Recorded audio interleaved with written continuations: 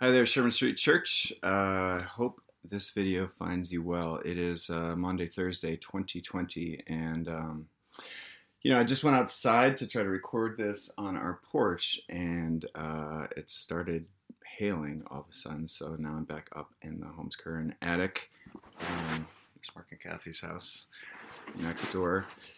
But I want to share with you a little bit about what's been happening here in our house and reflect for a few minutes with you on the meaning of Maundy Thursday as we enter into this Easter weekend of Holy Week.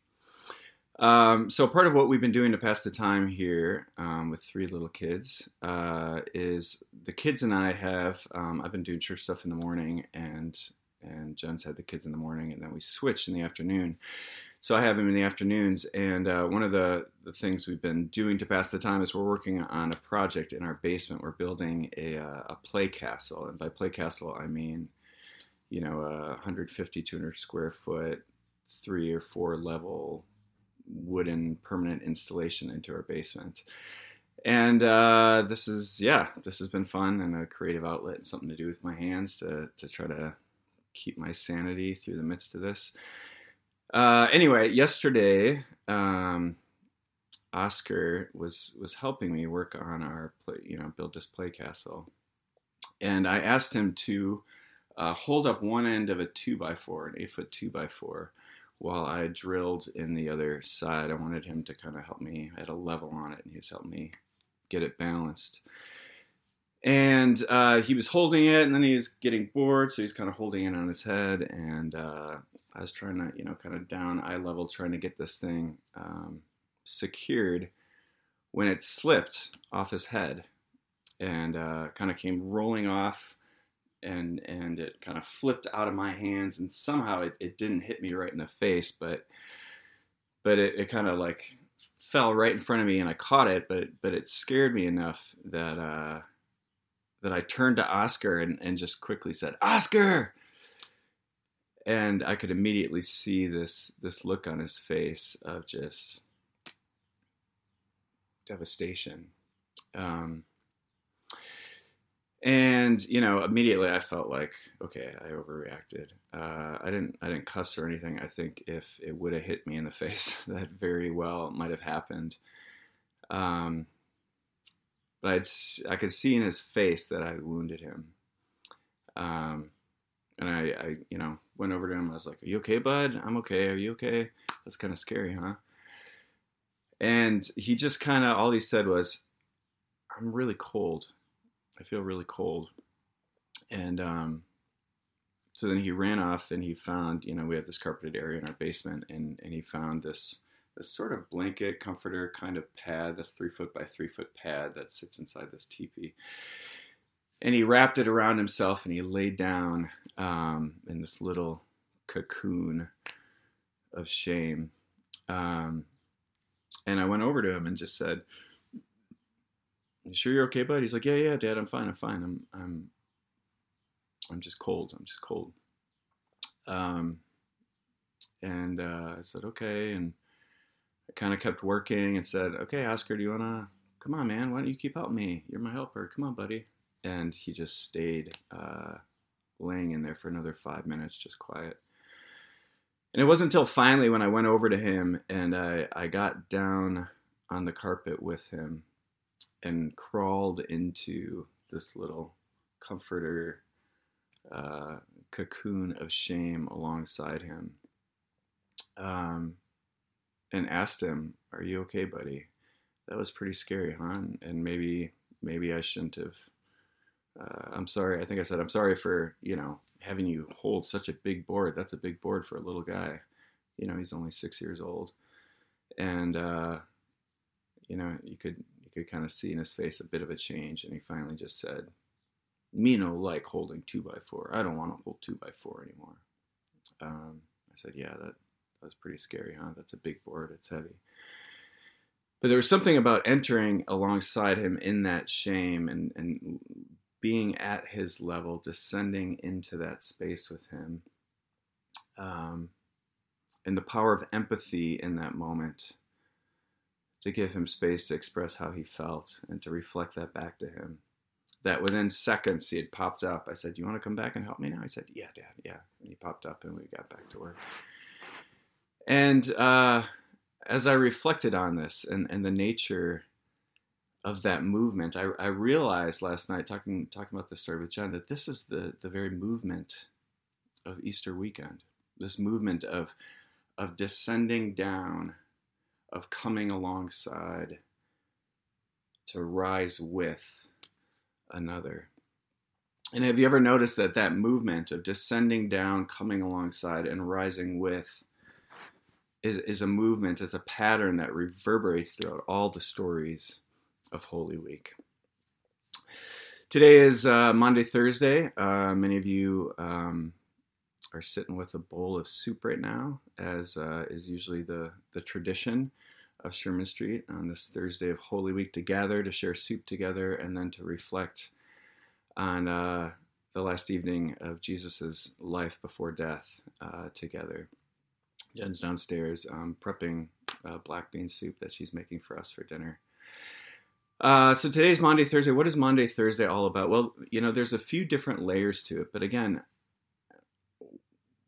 multiple layers, but the same movement.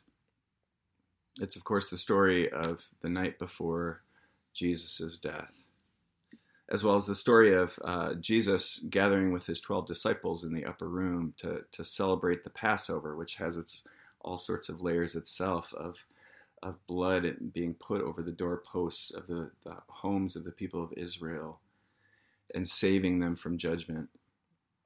And it's also, of course, the story, the night of the occasion of Jesus speaking those mysterious words, "This bread is my body broken for you.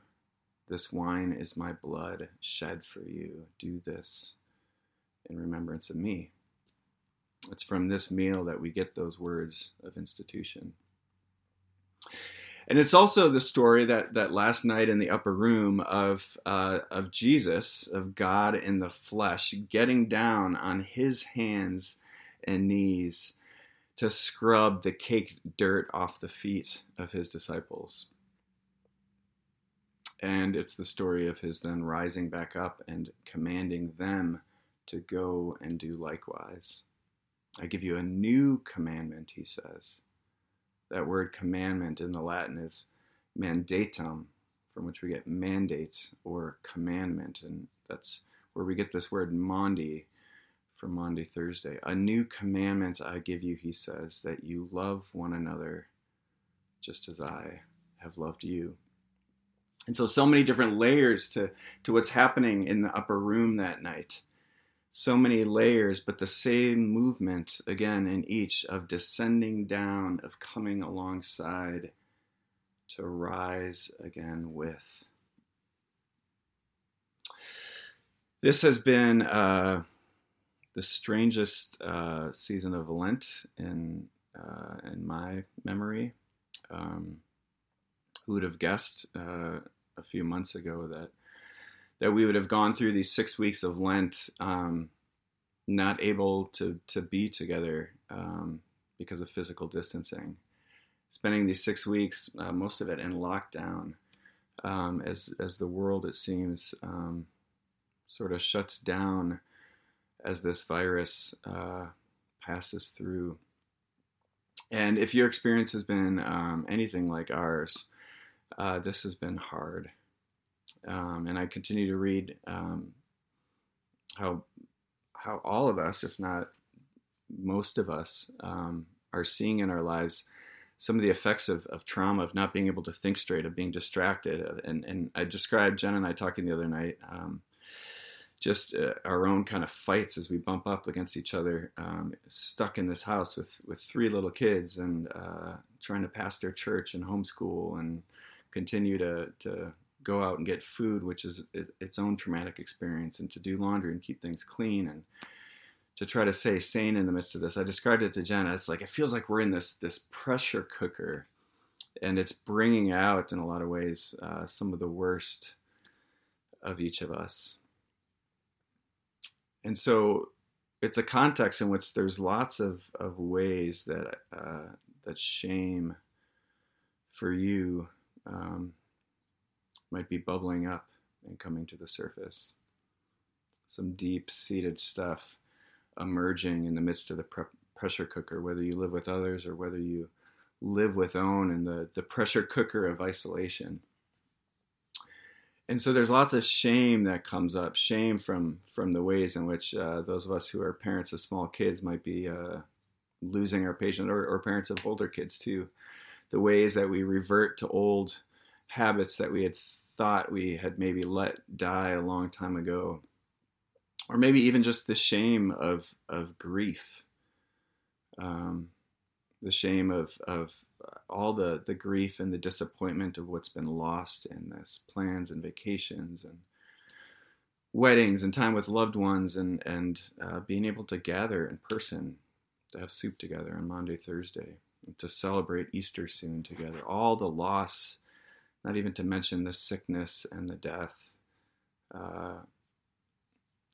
There's plenty of space for all of this shame to emerge in us.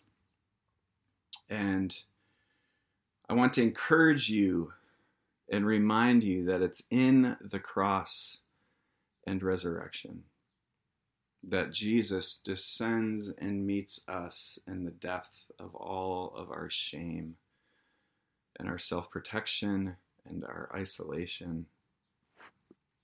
And in that space, it's Jesus who lifts us instead into love and openness and true community. One person coming alongside another in their shame, a master getting down on his knees to wash his disciples' dirty feet, a feast made possible in the breaking of bread and the pouring of wine, all variations on the one same pattern of death and resurrection. And so all of these stories usher us deeper still into the drama and the mystery of Easter weekend. They point our way to the cross of Good Friday, and through it to the empty tomb of Easter Sunday. And so as you wrestle in the pressure cooker of life right now, and all of the fear and anxiety and grief and shame, my prayer for you tonight is this: that you may know the God who has come low to meet you, the one who longs to crawl beside you in your shame. And may you allow his love for you to enter into the darkest depths of your broken heart, that he might take what is dead there and raise it to life. Be blessed, my sisters and brothers. The Lord is with you.